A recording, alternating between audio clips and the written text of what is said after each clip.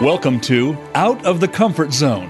When you lead from a base of expertise, your confidence and credibility are derived from your knowledge. People follow you as a result. However, when you take a stretch assignment and span outside of your comfort zone, leading requires a different approach, one of influence, inspiration, compromise, and courage. We are here to talk about how to take that next step and keep going.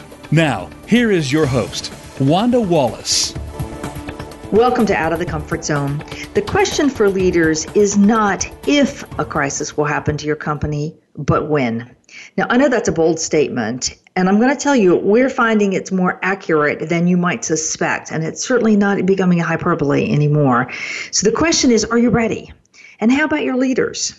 And who can you really count on when things get tough? And how ready are they? So today we're going to talk about crisis and change, what's driving them, why you can't wait until it happens to prepare, and what you can do to get yourself and your organization ready when a crisis hits. Now, heads up, this is not about an evacuation plan or a crisis communication to the press. It's a lot more involved than that, but you shouldn't be surprised.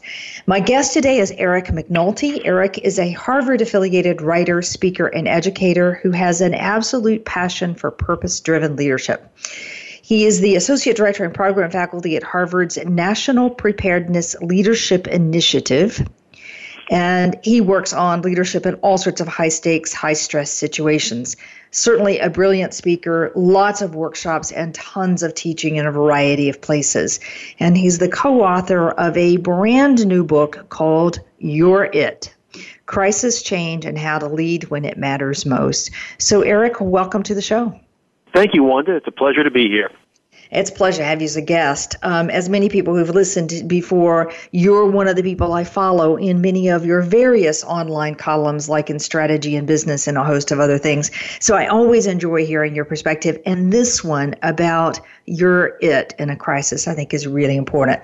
But let's start at the top of this one. What kind of crises are you talking about? What are you focusing on here? Well, I'm sad to say working the crisis is a growth industry right now. Because when you look around you, we've got severe weather events happening with greater frequency. You have product issues. Look at what Boeing is going through right now. Cyber attacks. You get all these culture-related crises as well. Look at the Me Too movement. There's a whole swirl around us of crises. We actually are in a time of great turbulence on many fronts. So when you say which crisis, it's almost which crisis do you want to talk about today? Because there's enough to fill more than one day into the conversation. Yeah.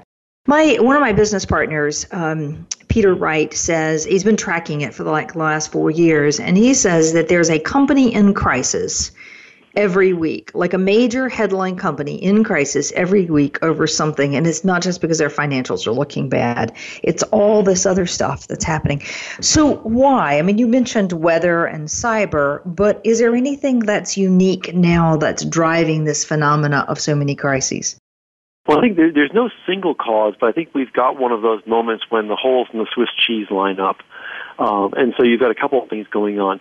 One is we do have these larger system scale changes unfolding, which are not always bad. I mean, there's opportunity as well as challenge in these, but the climate is the big one. The climate is changing. I don't think anyone can seriously deny it anymore. I was just reading this morning, the chairman of Chubb was calling the last year biblical and existential in terms of the threats. They paid $160 billion in damages last year as a result of disasters.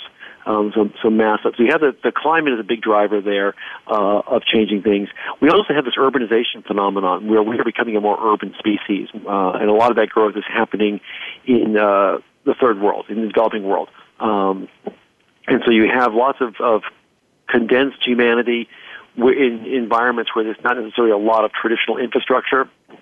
So you get something like the Ebola breakout from a couple of years ago. That begins to transmit really quickly, and it can go from what was a local phenomenon into a global one very quickly. We are aging in the global north. We're getting older, and that comes with a whole group of challenges and opportunities as well. So that's sort of one piece. And I think that plays into some of the geopolitical issues we're seeing. And what I sense is a general sense of unease, that people are uncomfortable and not feeling certain about the future, in some cases not even certain about the present. I know most folks who are not tenured faculty don't feel a lot of job security, We continue to debate major healthcare policy changes that could leave folks without coverage. So there's lots of angst hanging in the air. And then you layer on top of that the pressure on public companies to deliver quarter after quarter, where investors are not patient. They want to see results right away. You've got just a lot of change going on in ways that, as it intersects, creates real turbulence and disruption. Right. So that makes it sound, it's easy. I've heard this before, right? Change is faster, and we've been quoting the VUCA for a really long time. This is going on for a number of years, but it somehow feels in this year that it's different, that there's many more things, as you described, coming together. Is that your experience as well?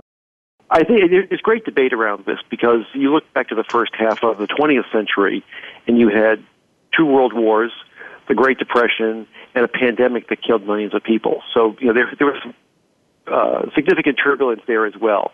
I think the difference now and why it feels different is because we are so more tightly interconnected. That's another one of those system scale changes I was talking about, that we have much denser connections globally, so that something that could have been a relatively small event can have a very large impact. And I think that's when I talk about VUCA. I've gone from VUCA to VUCAS, where S is those system scale changes, and T is ubiquitous transparency, where almost everyone can see almost everything in almost real time, which fundamentally changes things. I mean, as dramatic an event as the fire at Notre Dame was a couple of days ago, which was truly horrible, 10 or 20 years ago, we would have read about it the next day. We might have seen some clips on the news. Now we have millions of people watching it in real time. And so that's a certain kind of crisis for a certain part of the world, which all of a sudden becomes global. Now, think of your company under that same spotlight. Go back a couple of years to the passenger on the United flight who was dragged off by security because he wouldn't give up his seat. That again, 15 years ago, that would have been on page 18 of the Sun-Times. It would have been a local thing. No one would have thought much about it, and their lawsuit and gone on. But very quickly, because we now carry around that production studio in our pockets and we can upload live video wherever we happen to be, that becomes a global phenomenon, and you have an instant crisis for a major corporation under the spotlight, has to react quickly, and if you're not ready to do it, you could have some serious missteps from which it's hard to recover. Right.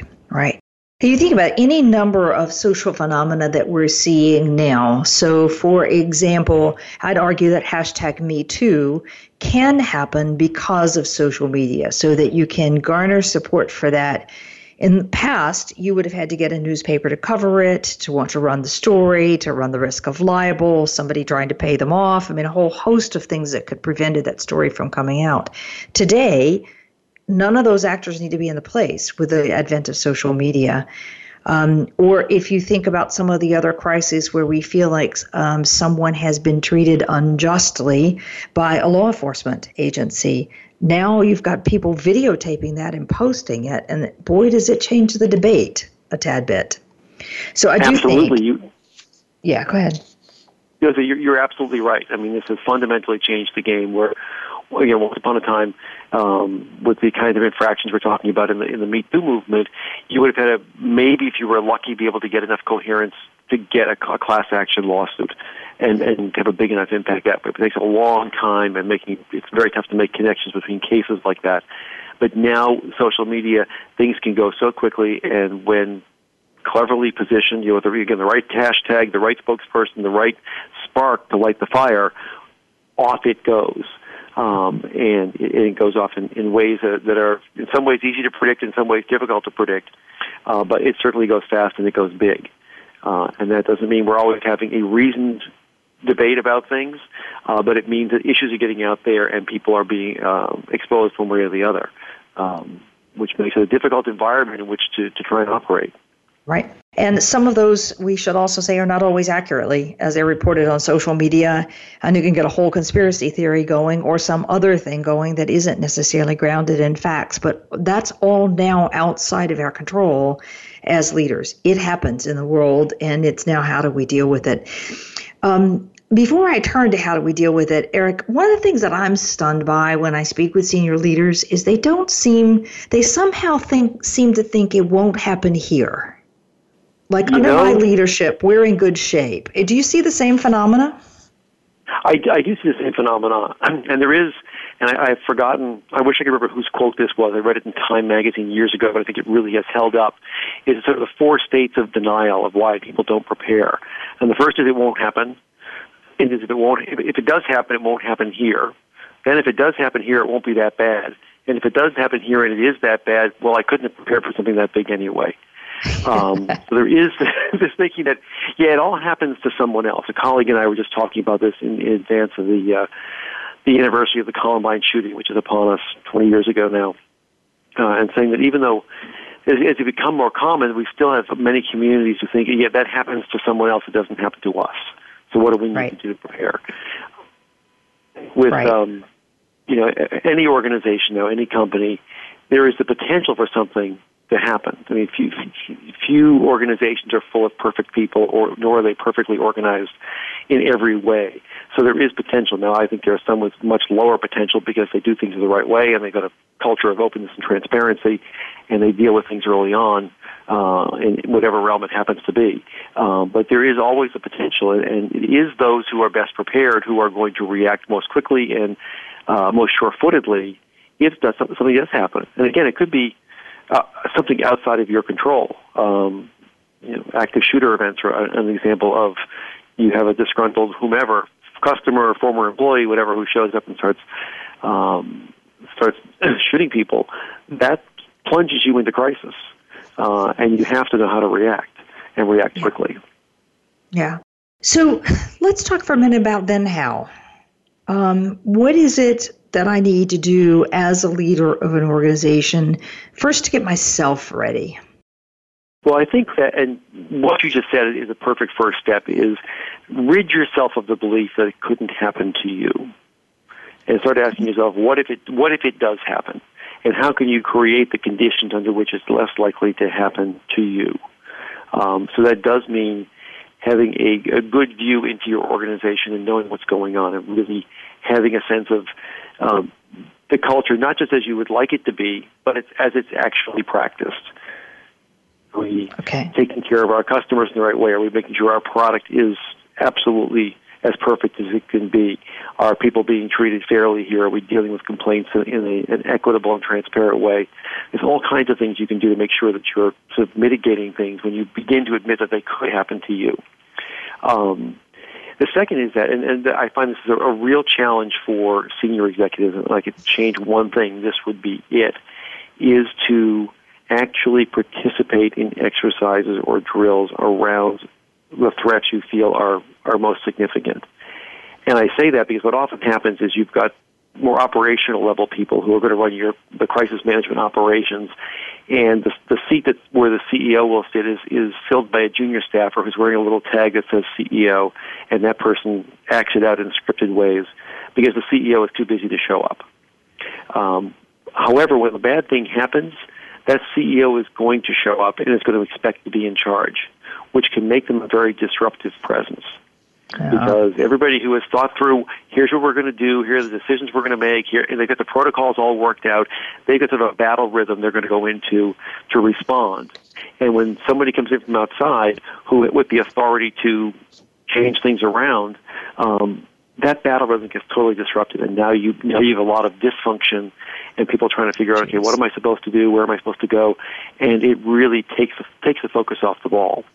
So although it takes an hour or so, a couple of hours in the worst case, have those senior executives actually show up and feel the adrenaline, feel the emotional pressure, because a well-constructed drill it simulates some of that, and it'll open your eyes to say, okay, I didn't think about that, because it really helps your people to know what are the first 3 or 4 questions you're going to ask, what are the answers you're going to be looking for right away, because then they can build the systems to try and get you those answers, rather than trying to build them on the fly. Mm-hmm. That's a really interesting point. I mean, I know that CEOs don't often turn up for these drills. They get briefed about them. And I get that perhaps is another way to prepare a CEO. I'm not sure about that, but perhaps I understand why we do that. But you just made the point about the counter, that the people who have now worked through how are we going to deal with this? What are we going to do? Who's going to notify whom? What don't we say? Why don't we say that? They've done that as a whole system for how we react. But I drop in somebody who expects to be in charge and show that they're in charge in the moment of a crisis. And they're not part of that discussion, so they completely disrupt everything unintentionally. That's a massive point there.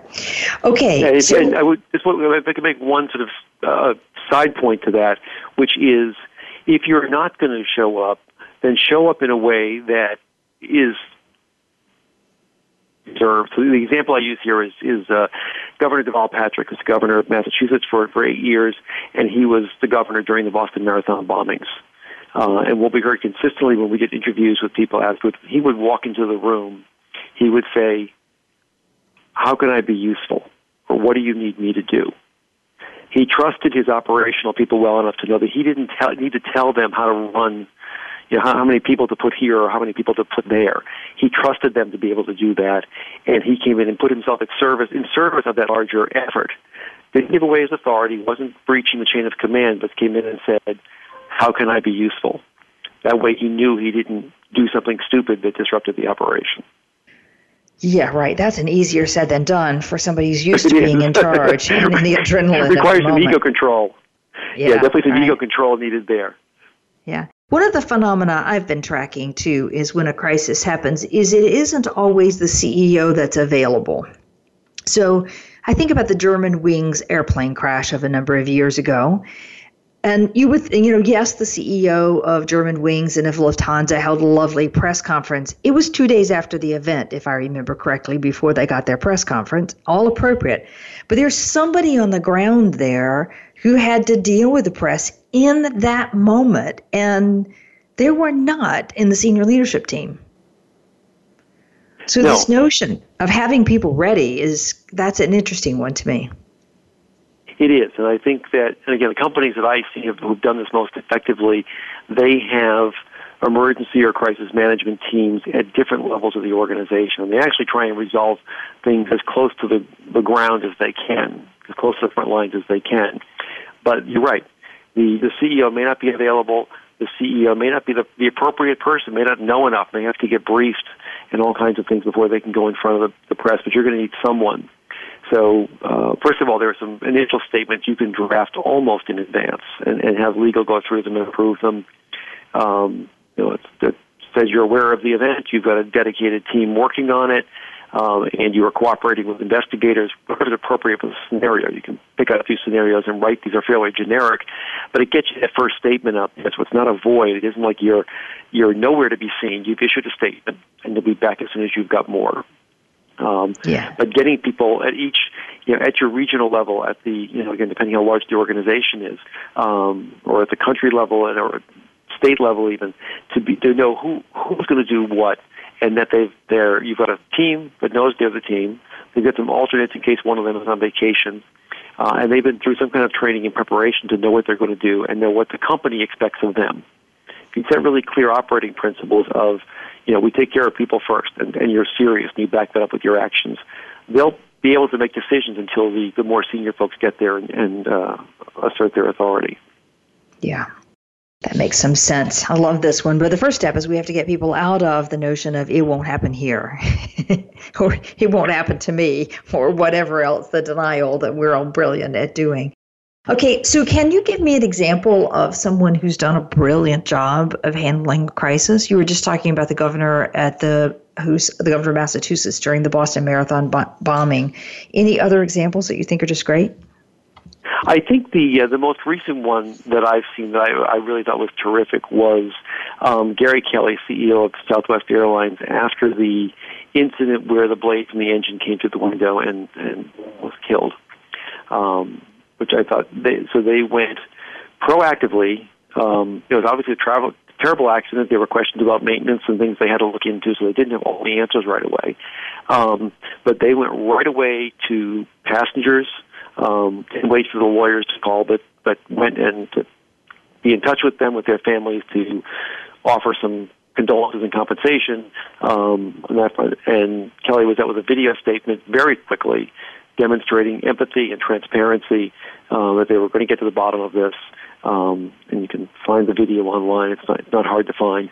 But it was right away.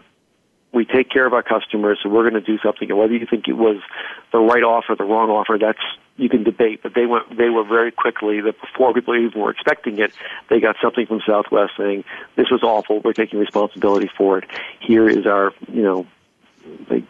I forget the exact what they gave them, the refund for the fare, obviously, and some other things they gave them. But they knew what to do right out of the gate. And I think you know that when your values are really clear and your culture is really strong, which I think it is in Southwest. And that's the most recent really good example I can think of. Right.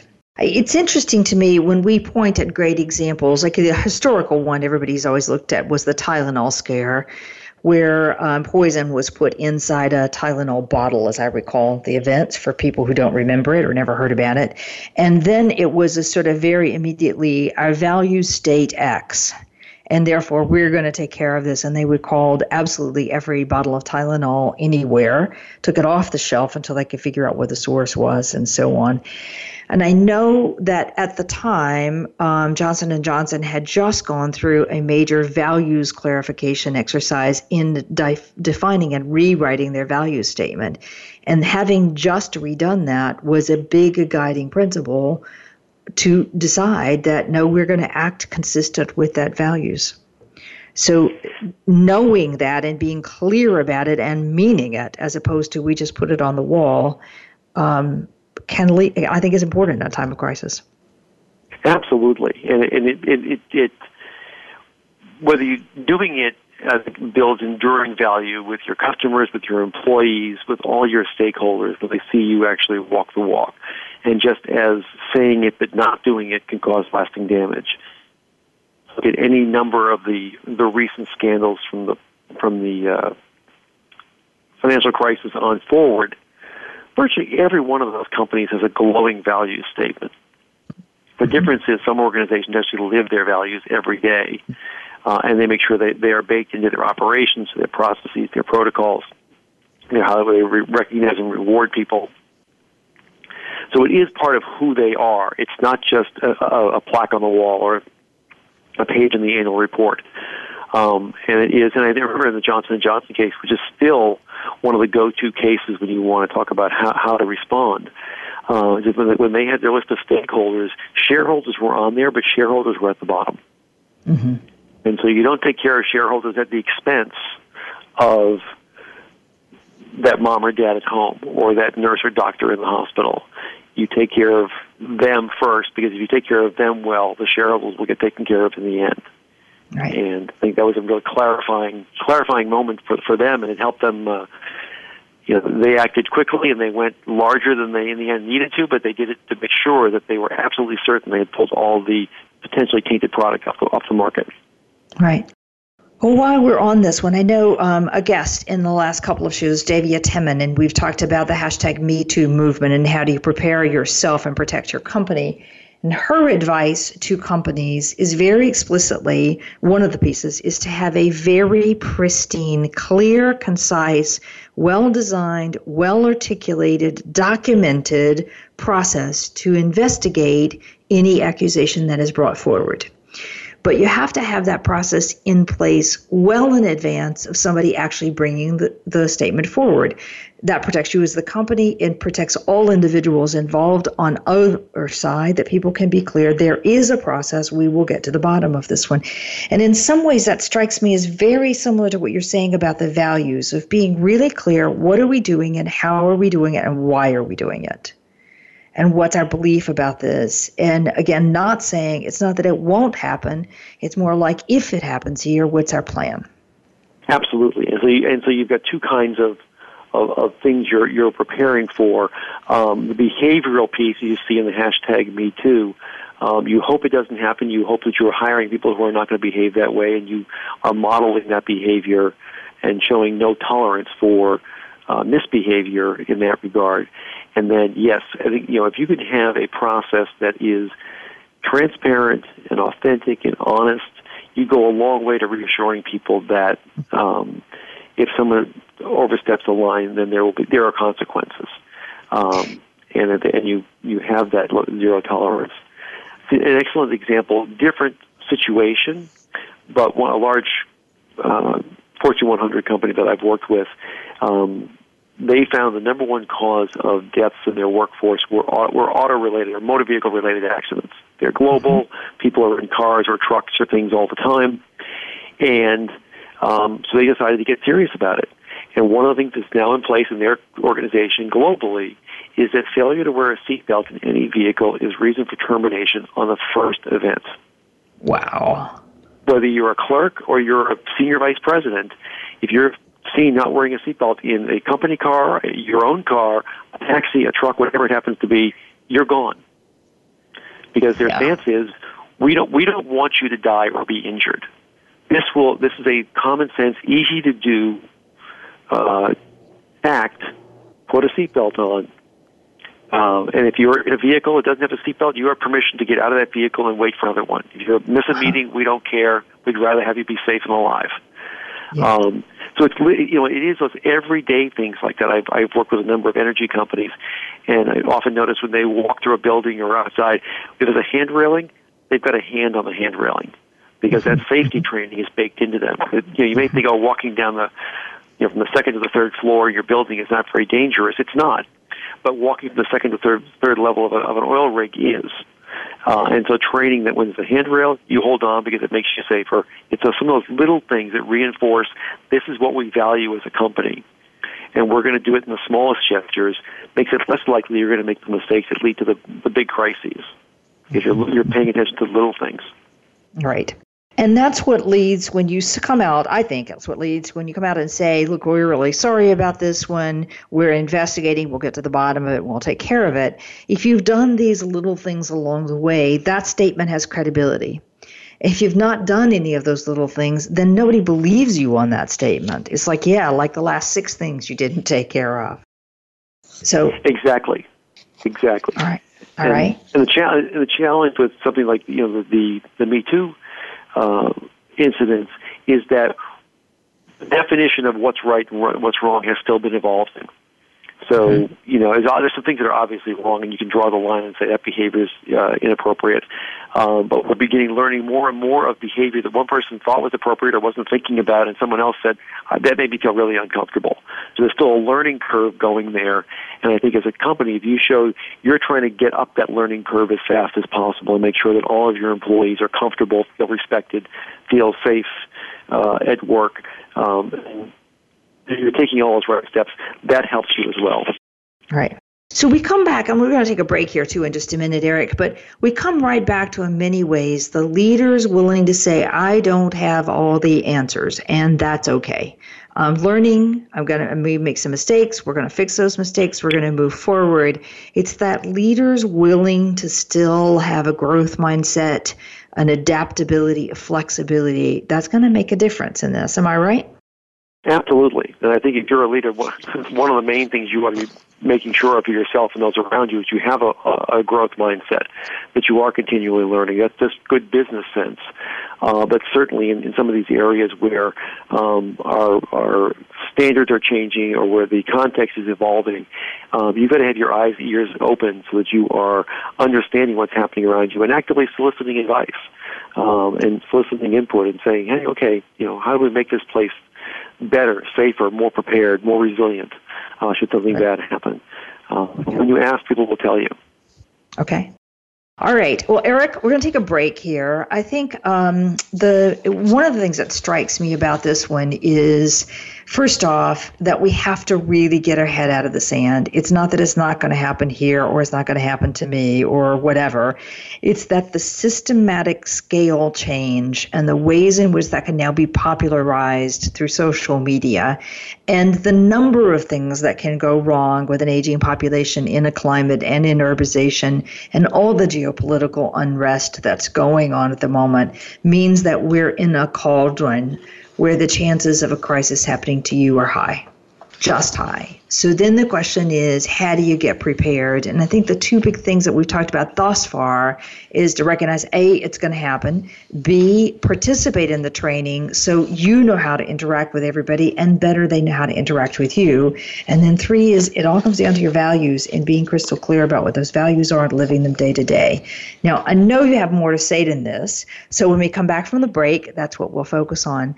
My guest today is Eric McNulty, and the book we're talking about is You're It, Crisis, Change, and How to Lead When It Matters Most. We'll be right back.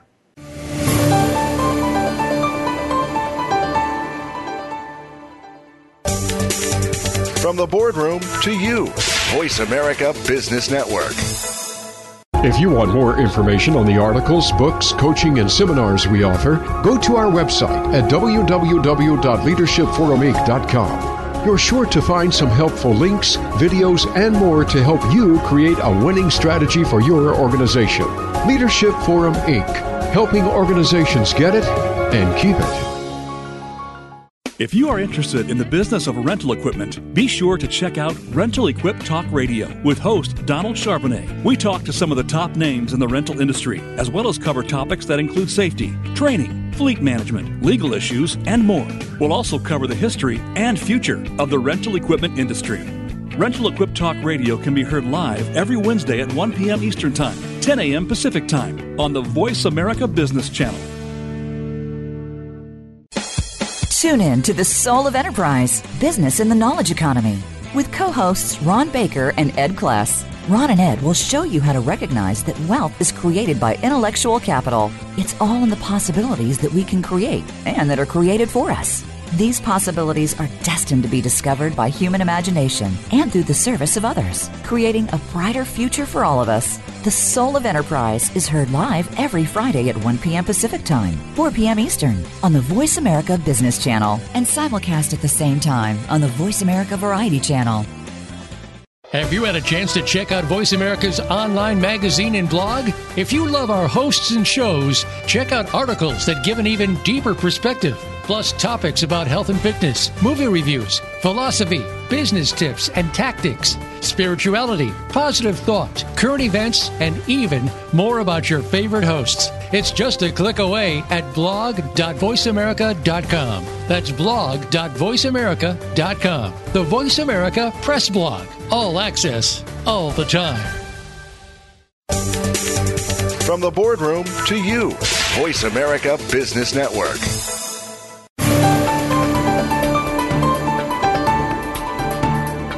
Leading outside of your comfort zone is a delicate balance. You need new skills and new ways of working.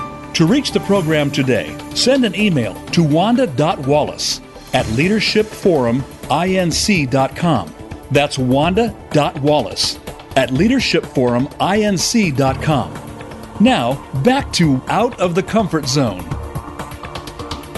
Welcome back. I'm with Eric McNulty. Eric is a Harvard-affiliated writer, speaker, educator, who works with Harvard's National Preparedness Leadership Initiative as the Associate Director and the Program Faculty on that one. You can find out a lot more about Eric at his website, which is ericmcnulty.com. That's MCNULTY.com. And the book we've been talking about is You're It. Great title, Eric. So let me pick up the title, You're It, and start right at the top with whose responsibility is it anyway to make sure the organization is prepared? Is it the CEO's or someone else's? I think everyone has a role in that, and thank you for the compliment on the title. It was no accident, because when a crisis hits, you are it. When it's time to repair, you are it. And to the extent that everyone sees themselves as having part of that responsibility, as we were saying before the break, a lot of times it's small actions and getting in the habit of doing things right day in and day out that helps mitigate a crisis from occurring, or when it does hit, it helps you respond that much faster. So I would say, preparedness is the CEO and the board, and I'm seeing more and more people talking about board attention to these issues. And, boards are busy, I get it. They have not a lot of room in their agenda for anything new, but they should make sure that the company has invested properly in the training, the expertise, the preparation for the risks they see and the risks they anticipate having to deal with. and the CEO as well, making sure it's taken seriously throughout the organization and not the 17th thing on the agenda, but actually the preparedness is important because you are likely to hit some bumps in the road, and the better you can handle them, the more quickly you can move forward and get back to business as normal. Okay. All right. So how do you, like if I move down, we're all in love with talking about high potentials and doing high potentials training. So how do we think about high potentials in this context? And how do we get them ready? I think this is really interesting because what we have found over the years is that the things that make you a great crisis leader are not that different than what makes you a really strong leader day to day. You may be playing at a different level when you're in a crisis, but a lot of the basic skills of being able to stay calm under pressure, being able to make decisions amidst ambiguity, knowing how to motivate people, how to demonstrate empathy, a lot of these skills that are really good when you're in a crisis are really good day to day.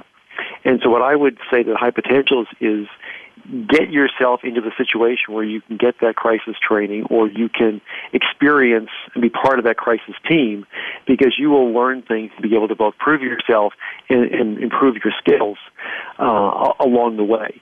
It really is a good the kind of experience that will, sort of a crucible experience that can really solidify who you are as a manager, who you are as a leader, and give yourself greater confidence as well as the organization greater confidence in you.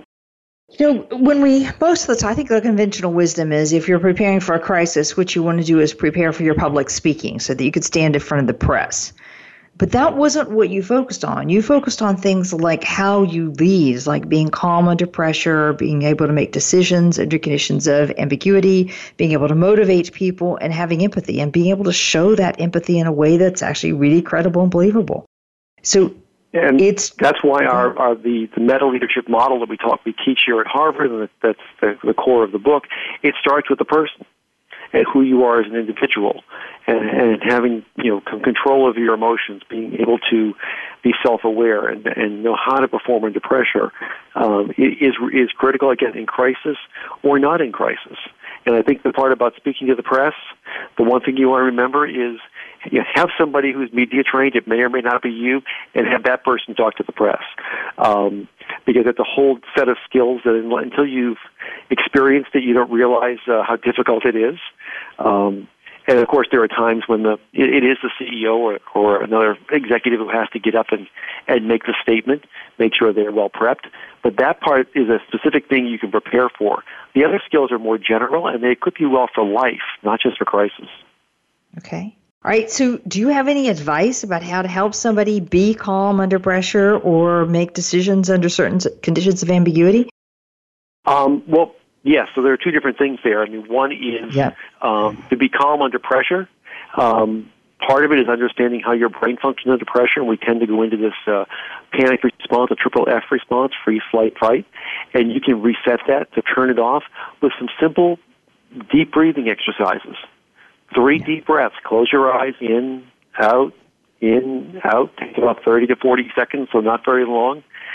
That demonstration of self-confidence and also creating a bit of mindfulness will naturally calm you down and bring you back into the present in a way that you'll be calmer. You can do it more than once. You may need to, but that's a very simple little technique for restoring some calm. In terms of decision-making, it is... I think of there's 5 R's that we say to keep in mind in the middle of a crisis. The first is regret. What are you going to regret most, making or not making this decision? So you're going to regret missing your sales target this quarter, or that somebody died because your product was deficient. That should help guide you to do decision making and think about where's the regret here, and telling you how fast to go. The second one is how fast is it to repeal that decision. So can you call it back if the circumstances change, if you get more evidence? Again, the easier it is to repeal, the faster you can make it, and know that you may want to reverse yourself.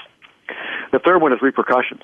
How many other stakeholders does this affect? What are the second and third level effects of that decision? And be thinking through who do I need to talk to? What are the considerations you have to keep in mind? The fourth one is resilience. And will a decision help or hinder the resilience of the people around you? And that's a big one to think about, not just what's happening right now, but are they going to be able to bounce forward through adversity? And the fifth, and perhaps the most important one, is reputation. In a crisis, the real battle is for reputation. Your personal reputation as well as the reputation of your organization. You will get through whatever lawsuits there are if there's litigation involved. You will get through short-term financial pain. In the end of the day, if you're going to survive and thrive long-term, it's your reputation that's most important. And it's your reputation that should guide the decisions that you make, what you want to be known for after this turbulence is all over.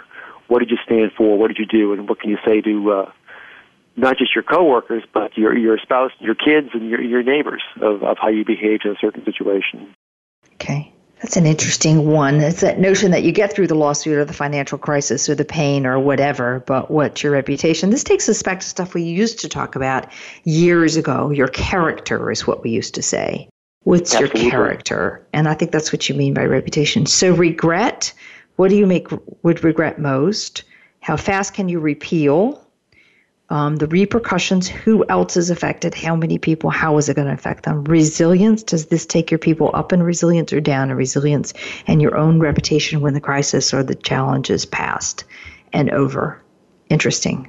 So, Eric, on that notion of regret, can we talk a little bit about what to do? I mean, can you recover? How do you repair? You use that word. So when stuff goes wrong, maybe it's your company's fault, maybe it's not your company's fault. Take Boeing as an example. Can you give advice about how you repair afterwards? It's hard to repair. And certainly the more proactive you are early in a crisis, the easier it is to repair. And I think Boeing's going to have some issues, and I've written a bit about this as well. I think the way you repair, though, is by truly coming clean, and being very transparent, remembering to be a bit humble here. And again, I've not been inside Boeing, so I don't know what all the decision-making processes were like there and how things came to be the way they are. But you've got to hit the reset button if you want to recover and own it. You've got to take full accountability, be transparent about it, stop worrying about hiding the dirty laundry. You got to wash the dirty laundry now. Again, a company like Boeing's had a long tradition of great products, been a very strong company, good employer, so they have a good base on which to rebuild. But they're going to have some serious work to do because, a lot of folks didn't know the name of the airplane they were flying on, and now they're looking really carefully and saying, which one am I going to get on or not? And so it requires transparency, humility, and real authenticity. You got to get out there and own it. Take your lumps. If you may have executives who need to step down, you certainly going to have litigation and lawsuits to go through for sure. But take that pain, but take it in a way that says you own it. You're going to make it better. You're going to do whatever it takes to regain people's trust. Yeah. That defensive posture, which is, there were other circumstances, or no, it wasn't really our fault. I mean, years ago, Ford had a problem with tires on the cars and causing damages and deaths, and they said, but it wasn't our tires. We bought them from, I don't even remember which company it was they bought them from. And it's funny, we don't remember the tire company, but we remember Ford. So you got to own it. You decided, you put them on there. It's your product. Absolutely, and that's what people will judge you with. Will you stand by that decision you made and own the consequences, positive or negative? And it is a realistic character, to use the word that you so aptly used a few moments ago. Right. Okay, so we have talked about being really clear about what your values are and living them, walking them, living them, practicing them day to day, not just putting them as something on the wall. Let that be part of who you are. We talked about participating in all the crisis training and making sure that training is appropriate so everybody knows what their roles are and how we interact with each other, including the CEO. We've talked about having some immediate statements that you're going to make so you know what to say to people and some elements that go into that one so they're really clear and crisp.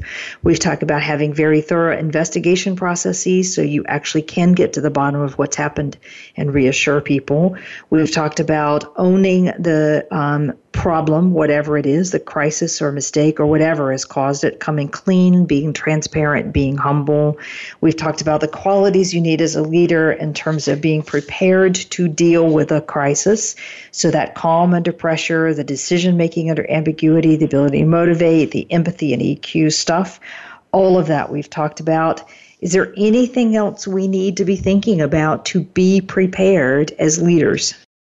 I think the one basic thing, we may have mentioned it, but I don't think we quite caught up in the recap, is you really want a strong team in place to handle a crisis, because no single individual is strong enough or has the endurance to manage through anything that lasts more than a few days.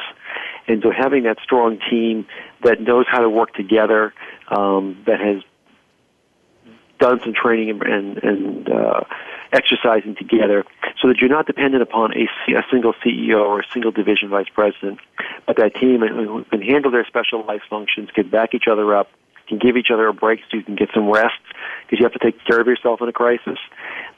Crisis leadership is a team sport, and it is important to have that team in place and have alternates in case someone's not available. But that'll make a huge difference, because you do never know when that big crisis hits. If the person you were counting on to lead is on an airplane 30,000 feet up and is not going to land for 8 or 9 hours, people can't be waiting for that person to show up. You got to be able to get rolling, get the action going. I've also seen cases where that key person that we were counting on suddenly decides that this is the time I'm leaving this company and going someplace else. So I think the team is a really important concept, and we can't be building that team dynamic in the middle of the crisis. We may strengthen it after the crisis, but it better be in place in advance. Okay, Eric, go ahead.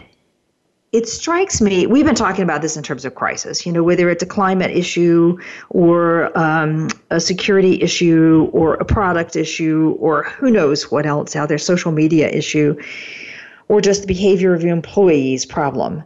It strikes me, though, that what we've been saying is as applicable to any time of change when whatever you were doing before isn't what we're going to be able to do going forward. Do you see it the same way? I do. I think we are just in a period of continuous and sometimes significant change, which is what makes it feel so turbulent. Change is a constant now in every organization, whether you're looking the market changes, technology changes, all sorts of things are in play all the time. And so I think that the organizations that do this well amid change and who can continually adapt to the change are ones where the values are clear. They take good care of their people. They have that value set that says, customer first, whatever it happens to be, that they live into that, because those things don't change as much when the other change is swirling around you.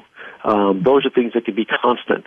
When you have a culture that's transparent and forthright, where you can be honest with people, that helps create islands of certainty amidst the change, and that keeps people calm and focused and able to be productive. That's great advice. So I come back to this, my specialty is helping people develop the skills they're going to need as they're getting up the curve and trying to thrive on the way. And this just underscores to me some of the stuff that everybody is doing more and more and more in at this moment. And we talk about teaching how to be calm under pressure, but it all starts with really truly understanding yourself, understanding what you stand for, understanding how you react, understanding how much sleep you need, what you can do without, who's on your team, how do you build that? And it's right down to, if you don't have that strong EQ, you're going to really struggle to excel when there's change or a crisis or when we need to step up to lead in these kind of critical moments. So you see some of the development trends that we've been doing for the last several years becoming so important for this particular kind of a situation. I think you're right. And these things don't happen by accident. There's a reason there's much more attention these days to mindfulness, to resilience, to general wellness, because we're in a more stressful environment. And these are the ways you take care of yourself and you take care of your people. And none of us is superhuman. So you do need to be a bit vulnerable. And yes, you want to be strong and you want to be in there and helping your team, leading your team, but you don't want to fall down in front of them either. So you've got to be smart enough and savvy enough to know that when you need a break, and you've got to be able to have people you've built who are strong enough that you feel comfortable saying, you know what, I'm going to be gone for the next 8 hours. You guys have got it, and unless the world ends, don't call me. And trust that they're going to be able to do what you need them to do. That's a really strong organization, and that's when they can thrive amidst all kinds of change. Okay. Makes enough sense to me. Now, we've talked about this in terms of a large organizational, that has sort of a global presence, and they're in the big headline news, and they would have had a board, and they would have time to do some crisis training. Do you think this is as applicable to an entrepreneurial firm? I think that entrepreneurial firms are, in some ways, at greater risk. Because you, again, depending on how much funding you have or what stage you are in your development, you may be a bit more fragile. And yes, you can't have a big superstructure in place with multiple crisis teams and those kinds of things. But you can do some very basic training. You don't need to bring in experts. But do some, if this happened, how would we handle it? Do it over a lunch. Buy people pizza. Take an hour and discuss what you would do, what are people worried about, because crises hit small organizations, entrepreneurial organizations, as much as they do big ones. And in a small one, they can put you out of business. So be thinking through how you would do it. And it's tough for an entrepreneur. I've worked with startups, and you're so focused on right now because you're trying to get your product out. You're small. You haven't got a lot of excess people or resources around you, but you've got to keep your eyes open and your head up every once in a while. Look at what's coming at you, because if you're putting that much of yourself into building a business, you don't want it to all fall apart because you weren't ready for some sort of crisis or confrontation that you had to deal with in a hurry. So it may not be the same investment levels as a Fortune 100 company, but there's some basic things you do that don't cost a lot and don't take a lot of time to get some of the basic building blocks in place. Right. Well, it strikes me you could pick up any of the headline news stories in any given week and say, if that happened to us, what would we do? And I can also say your book is chocked with advice. And again, the book that Eric is co-author of is You're It, Crisis Change and How to Lead When It Matters Most. All right, Eric, you have 1 minute. I just have to have you say, what's the Elephant Wisdom Project? So the Elephant Wisdom Project is my humble attempt to get us to look at our world a little bit differently. Elephants in the wild could be extinct within 10 years. 96 of them die a day. And I think if we don't have a world where elephants thrive, humans won't thrive much longer either. So I use the elephant as a way to say, let's look at the world and what would it take for species like elephants to thrive, and how might that help us see our own condition? Because we haven't been very good at looking at ourselves. We're still, having lots of wars and environmental destruction and things. We're not good at ourselves. But a big elephant, you have to explain to your kids why are there no elephants in the wild. That would not be a fun conversation to have. So I try and use that. I raise some money for the Big Life Foundation, which does work in Africa around holistic conservation efforts. And I just use it as a lens to say, what if? Elephants are a keystone species. I have a column you can find a link to easily on keystone species, which explains why they're so important in their ecosystem and why the keystone employees in your organization are so important to your survival in the future. Great. I love it, Eric. How was that in a minute? That was really good in a minute. I can also tell you, if you'd like to know more about this model and how Eric is approaching it, go to his website, ericmcnulty.com. Eric, fabulous conversation today. So much to think about. I think the number one thing is get your head out of the sand or get your head up and look on the horizon. Given all that's happening, I think it's a matter of time before crisis hits your company. Better to be prepared now, regardless what level you're at. And if you're a younger person, developing some of those skills so that you can be a great leader in a crisis. So that ability to be calm under pressure, to make decisions under ambiguity, to motivate, to have empathy. And I think it all comes down to me in listening to you talk at being crystal clear as an organization about what our values are, having processes that allow us to investigate and to get to the bottom of things, the willingness to be transparent, and to own whatever goes wrong and say, right, we're accountable, we will take care of it. And I think lastly is taking care of your people, not just saying it, actually doing it, so that in the moment of crisis or of change, you've got somebody backing you. The book again, You're It, crisis change, and how to lead when it matters most. Eric, thanks for being a guest. Fabulous discussion today. Wanda, thank you so much. I really appreciate it. Thank you. Thanks. All right, and join us next week for another bit of wisdom on how to get out of your comfort zone.